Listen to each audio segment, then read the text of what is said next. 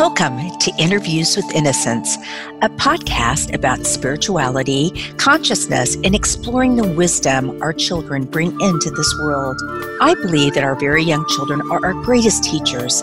After all, they're the masters of living in the present moment, bubbling in unconditional love, enjoying the messiness of life, and curious about the universe in all its dimensions. The pure essence that young children exhibit lives within all of us. My hope is that these interviews will help us discover, embrace, and connect with the sacred core of childhood that resides within each of our hearts. I am your host, Marla Hughes. Today, I am honored to have Rebecca Ostel-Clauston on the show. Rebecca has been kind enough. This is our this is our third interview, but this is our second one-on-one interview because her first one is out there somewhere in the universe. And so I asked her if we could do a redo, and she kindly said yes. So Rebecca is an occupational therapist, Reiki master teacher, award-winning author, and inspirational speaker. She had no psychic or spiritual experience when she discovered her ability to communicate with her deceased brother. Becky struggled with how her spiritual awakening could mesh with the practical, everyday world. After 20 years of spiritual exploration, Becky sold her large rehabilitation practice, and her book, Changemaker: How My Brother's Death Woke Up My Life, was published. Changemaker has received 5 National Book Awards. Becky teaches empowering after-death communication workshops and Reiki trainings worldwide. She now is teaching a lot, which is such great news. We just want to shout it to the world. She's teaching Reiki in a lot of medical schools and to therapists, occupational therapists, physical therapists, just all kinds of different people, and it's becoming so recognized in the world as such an important part of really the healing process. She provides individual coaching for those wishing to communicate with their deceased loved ones, which is part of Reiki, and we're going to talk about that too. So Rebecca, thank you for redoing your interview, and it's great to see you again. Oh, Marla, it is just a blast being with you. I enjoy you immensely, and thank you for all the wisdom and joy and love that you share with our world. It's great to be back. Thanks, Becky. So let's talk a little bit today about your book. And as I said in your intro, you wrote it after your brother passed. So tell us a little bit about your brother, David, and how this started you on your spiritual journey. Sure. Thank you very much for asking. And again, thanks for having me be here. And it's a Boston accent. Even though I live in Pennsylvania, it's a Boston accent. So you'll hear that throughout. Great. My brother was 37 years old when he passed on October 1st, 1995. I couldn't understand why he passed. It made no sense to me whatsoever. I think everything in life is positive, and I could find nothing positive about his passage. In about 6 or 7 weeks after he passed, my heart had been filled with grief. I couldn't feel anything except for grief. My heart was closed. But on that day, it was a beautiful day, and I was riding my horse through a Christmas tree farm in Chester Springs, Pennsylvania, and I received the best present of my life that day. What I did is I opened up my heart just a little, because when our heart's so filled with grief, we can't feel anything except for the grief. But we had just had our first frost. It was mid-November, and rainbows were sparkling, and the icicles were hanging from the trees, and it was glorious. And so I said, thank you, universe, for a beautiful day. I closed my eyes, and there was my brother, David. He was in human form, wearing a black and red plaid flannel shirt, dungarees, and sandals. I had never, ever, ever, ever done anything like this, heard of it. I had, though, when David told me that he died of AIDS, and I was the first person he told in the family. And so I knew for about 3 years before he passed that he was going to die, because people who had AIDS in the 1990s died, which was terrible. And so I had started reading books about the afterlife, which I found very interesting. Didn't even know it was a possibility, but I didn't know anybody that talked with people that had passed on or whatever. So when I saw David, after I had closed my eyes and there he was, I said, David, and I'm talking with my voice, but it was in my head. David, how are you doing? How are you feeling? Are you in pain? How are you? And he was great. And then I realized that I could just send thought. And Marla, it was so exciting. We could exchange thoughts within a split second. And he was great and I was great. And I looked to my right and there were my grandparents, Abe and Bessie Dole. They had passed away about 10 years ago. My grandma's like 4'10". Grandpa was 6'2", I think, and they were holding hands just like they always were, smiling away, expressing joy. There was Edward, one of David's best friends, probably his best friend, who had passed about 6 months ago. He was there. Holly, a friend of mine that had passed in a car accident about 20 years ago, and about 24 other people that had passed. And the scene was luminescent. Joy was all around. Love was just encompassing us all. And I looked back at David, and at that point, I realized there was a golden arch behind David. Now, it wasn't McDonald's. This was a big golden arch. And in these books that I had read, implied that if you see a doorway, go through it if you want to visit another realm of existence. So I looked to David to see if he was going to take me through the doorway. And instead, my 4'10" Grandma Dole takes me by the hand, and we actually skip through this door. On the other side was a fuchsia colored land. Now, I have two sons. My husband and I, Jeff and I, have two sons, Kenny and Ryan Clausen. They have heard this story, as you can imagine, a few times. And they say to me, Mom, do not say fuchsia. And I'm like, well, why not? And they said, it sounds like you're high. It sounds like you're tripping. It sounds like you're loaded. And I'm like, well, I wasn't. And I did see the color fuchsia. And it was all fuchsia, Marla. It was incredible, this brilliant fuchsia. And I hear my dad's dad, Gramps. And I didn't see him like I saw the others. I heard him. And he said, with a very loving manner, and he had passed about 15 years ago, get over here. And he takes me by the hand. And we fly through this fuchsia colored land, reminiscing, sharing love, talking about how we're doing for what seemed like hours. It was magnificent. All of a sudden, my horse starts to move.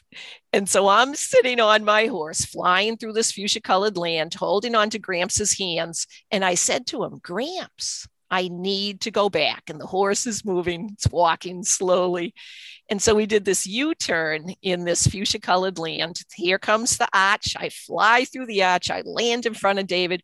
The horse is moving and everybody's still there. I mean, David, my grandparents, Edward, Holly, these 24 people. And I said, I need to go back. And you know what they all said?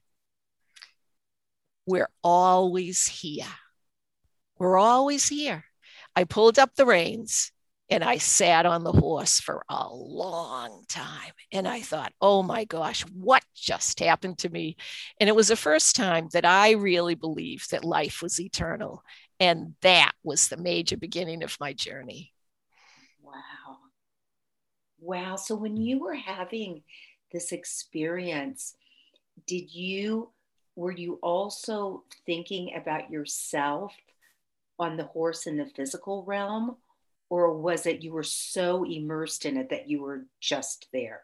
I was just there. I wasn't thinking about my horse Astor at all. I was there. I was immersed in this other realm. And I've learned later that it's called a STE, a spiritual transformative experience. I had no idea there was any name for what happened with me, but it certainly was transformative. Wow. So tell us, and then you talked to Bob about this, and that's how you sort of started writing your book. It really was quite something. I had a whole experience for a year. I went to look for a teacher and I thought, oh my gosh, I have got to learn how to talk to David again. And I ended up finding a shaman, a good friend of mine, Dr. Amy Carroll, an occupational therapist. said to me, "Hey, how are you doing?" Now, I didn't tell anybody any of this, except for my husband. My husband knew about this, and I may have shared it with my parents. I'm not sure, but my husband's been very supportive, Jeff. Thank goodness. And so Amy says, she was on my staff at the time, and she said, "How are you doing?" I said, "Well, it's been rough," which it was certainly rough. She says, "I met somebody I think you'd like." And I said, "Who's that?" And she said, "It's a shaman." And I had read about shamans, but I didn't know a shaman. And I said, "A shaman? Well, what's that?" She goes, "Becky, I really am not sure, but I do believe they think that everything in life has energy." And she talks with people that have passed on. And I thought, all right. So her name's Nancy Ariel, and she did pass a couple of years ago. But she and I apprenticed with her 3 to 6 hours a week for a year. And that's where I learned how to communicate with my brother and all these entities. And immediately I transcribed every single session we had. And my book, Changemaker, How My Brother's Death Woke Up My Life, talks about that first year. And it was fantastic. But I was scared to publish it. I thought people would think I was nuts. And so I held on to it for 20 years. It's interesting that the shaman that you worked with actually helped you learn to connect with the afterlife, because I've done a lot of work with shamanic practitioners, and that hasn't been part of it. I mean, it's all about the energy and this and that. So that definitely was the right person for you. It definitely was, Mala. It was spectacular. It was, I would get up at 3 o'clock in the morning and go to work because I wanted to make sure I put in a full day before it was Wednesdays. I would go see her on Wednesdays and sometimes on Fridays. And it was magical, absolutely magical. I learned more than I ever thought possible about the fact that it's not just our own physical reality. We are connected with everything. And now you've taken this and you teach after death communication. You teach, we should change that name. I don't like the word death. After passing communication, and Reiki. Tell us a little bit about that journey. It's absolutely been fascinating. The whole journey since my brother passed has been magical. When I decided to publish the book or get the book published through She Writes Press for Changemaker, I almost pulled out of the book the fact that I'm an occupational therapist, because I didn't want people to read the book and think all OTs talk to dead people. Like, I didn't think that was necessarily. And back then. Right. I didn't think that was necessarily the right message, but I've been very involved with the American OT Association and state OT associations and such. And I was at the American OT annual conference, and there was a poster called Spirituality. And I knew that as an OT, we did something with spirituality, but I had no idea what it was. And I looked at this poster, and it was by Dr. Anne Marie Hansen from Duquesne University, actually. And my life changed. And I thought, okay, there is a place for what happened with me in occupational therapy. And since 2005, we as a profession, occupational therapy, has been able to provide complementary modalities as part of our occupation-based practice. So I thought, let me see if I can submit a proposal to teach Reiki, because I'd been a Reiki master and a Reiki teacher. Well, I learned Reiki in 1996. Nancy did Reiki on me, with me. I learned Reiki in 1996, became a Reiki master about 10 years later, and have taught a lot of people. So I thought, let me see if I can teach this at AOTA. And their blind review proposals. And I was a reviewer for years, so I had an idea about how you write these proposals. And I knew I had to have evidence. So I submitted this, and it got accepted. And so the first year was 2015, where Reiki, a natural energy biofield modality, 1 day, 6 hours, was taught at AOTA annual conference. And the next year, I thought, okay, that went really well.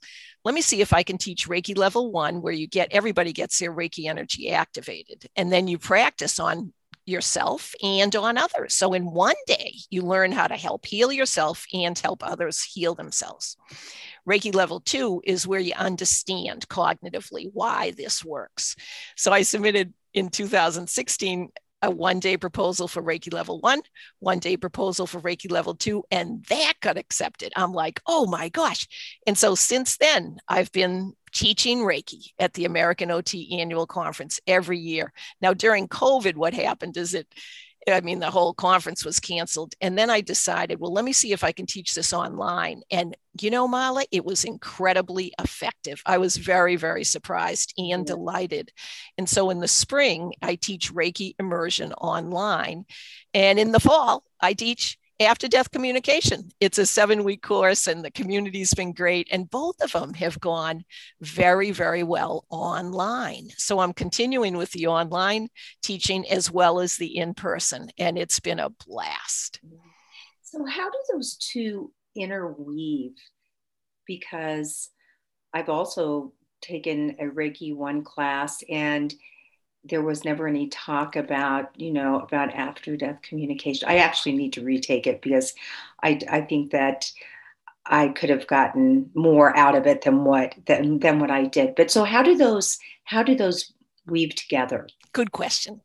Most people that teach Reiki do not mention the fact that Reiki raises our vibrational energy to the point where we can facilitate communication with our loved ones. But ask any Reiki master teacher, any of them, and they'll say, yes, I do occasionally receive communication from guides, from the loved ones that the person that I'm providing Reiki to have. I mean, it does raise our vibrational energy so that we can almost like meet halfway, so that our loved ones or spirit guides in the afterlife can easily communicate with us, because we have now activated our Reiki energy.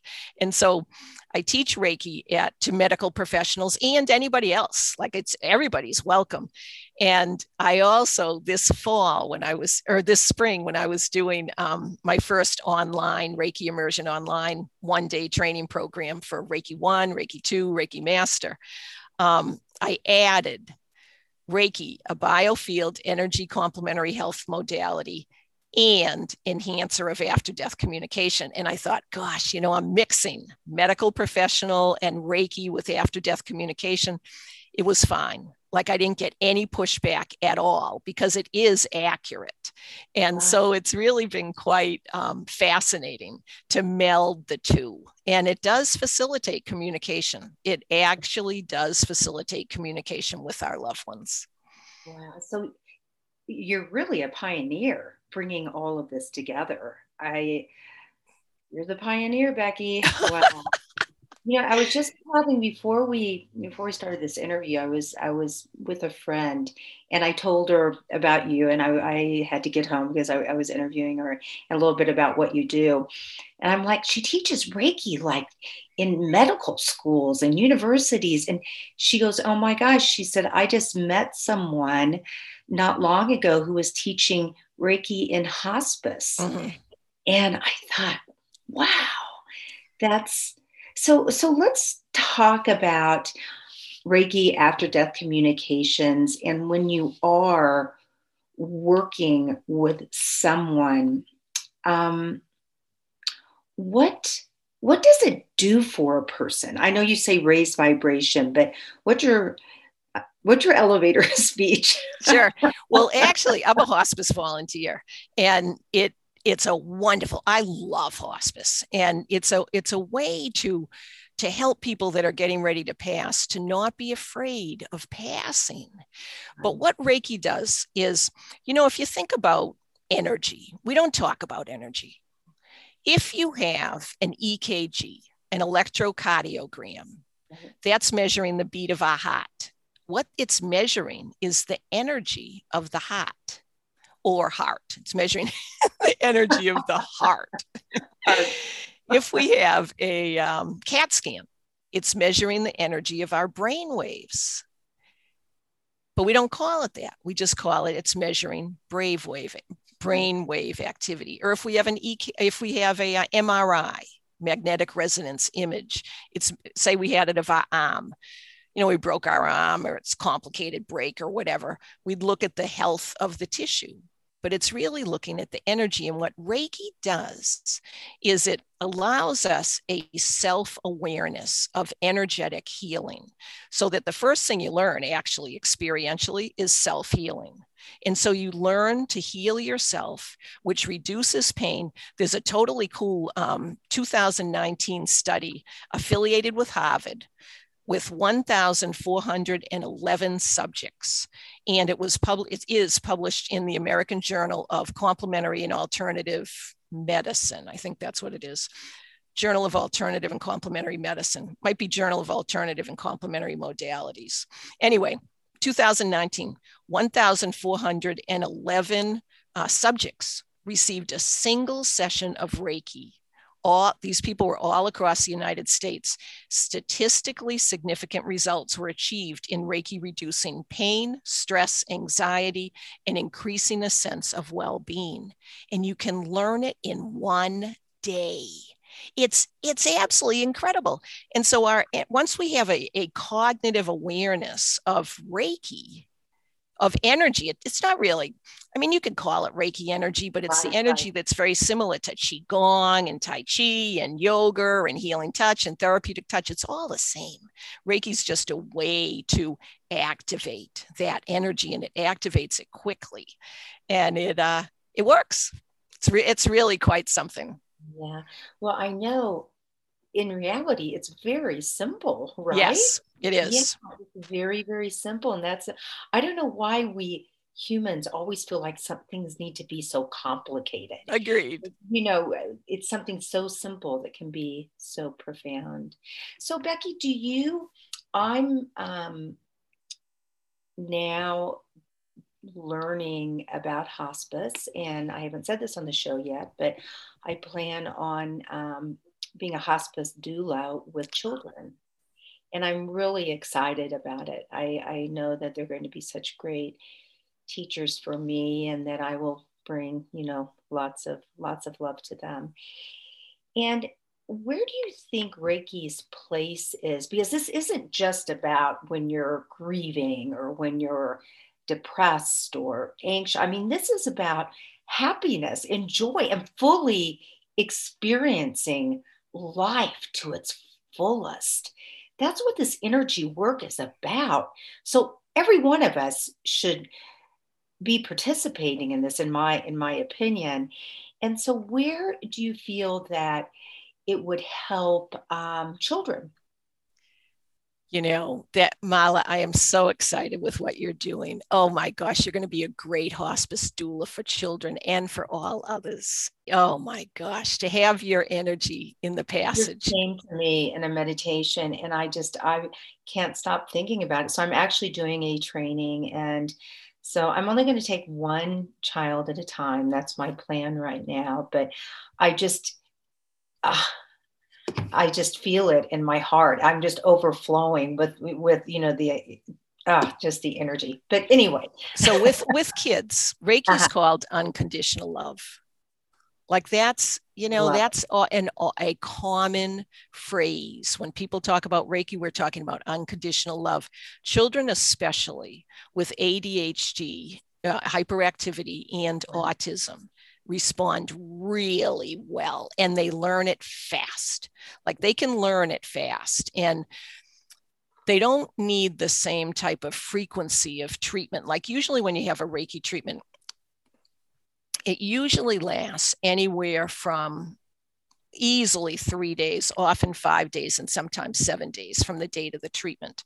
And this is any type of Reiki. Like it could be for 5 minutes, 7 minutes, or 45 minutes, or 50 minutes. The length of time depends on lots of different situations, but it does help heal. And so for the children, they can really get an increase in organizational behavior, an increase in self-confidence, and a recognition of their importance to the whole community of oneness and connectedness that we are all part of. There's really not that much of a difference between the life here on Earth and the existence of eternity. And Reiki can help facilitate that awareness. Plus, if a parent learns it, it's a very lovely It's a very lovely time of connectedness with the parent and the child. If the parent's teaching the child Reiki, or the child's giving the mom Reiki, or the mom and dad is giving the child Reiki, or they're all giving each other Reiki, it's a very nice social time. And so, way to go, Mala. It's a great modality. I always say when I'm working with kids, to make sure that the parents are comfortable, make sure that we have the parents' permission. And then you always ask the person, make sure the child's comfortable, and not even make sure, just ask, are you okay to activate, to use your own healing energy in order to help you heal, or in order to help you go to school, or whatever it is that you're doing. It works really, really well. What a wonderful thing it would be, and it will be in the future, to have that offering in parenting classes, or in, just like yoga for kids, and, Reiki for, it's probably still already out there. It is. Yeah. So that's amazing. So what would you like to shout to the world, Becky? Well, first of all, thank you. You're such a special light leader. Like, you really just are providing so many wonderful interviews and concepts and joy to our world. I'm encouraging people to believe, to trust your gut, to trust your instinct, and to share love. I mean, that's what this whole thing's all about, is sharing love, whether it's through Reiki, whether your loved one is passed and you're sharing love to them in the afterlife, they will receive it. And to acknowledge all the different signs that we do receive from our loved ones that have passed on. Share it and believe it, because it does work. Yes, beautifully said. And Becky, if people want to sign up for some of these workshops and learn more about you, how would they do that? Oh, sure.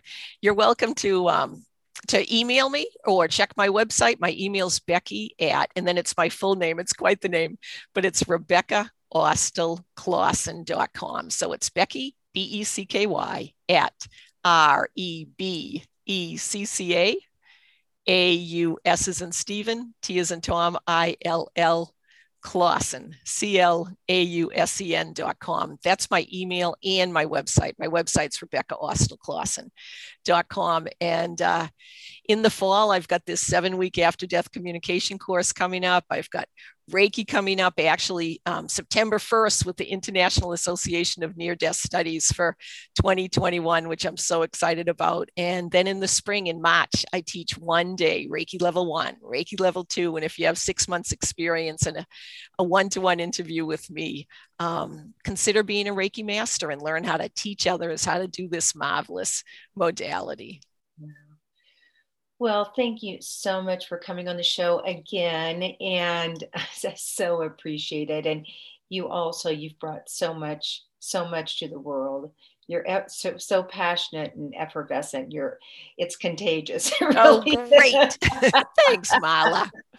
And think of my book, Changemaker, How My Brother's Death Woke Up My Life. Check that out. It's an absolutely beautiful book. Yes. Well, thank you so much. And you have a wonderful rest of the day. You too. Lots of love to you and to the whole audience, always and forever. Yes. Thank you, Becky. Thank you very much.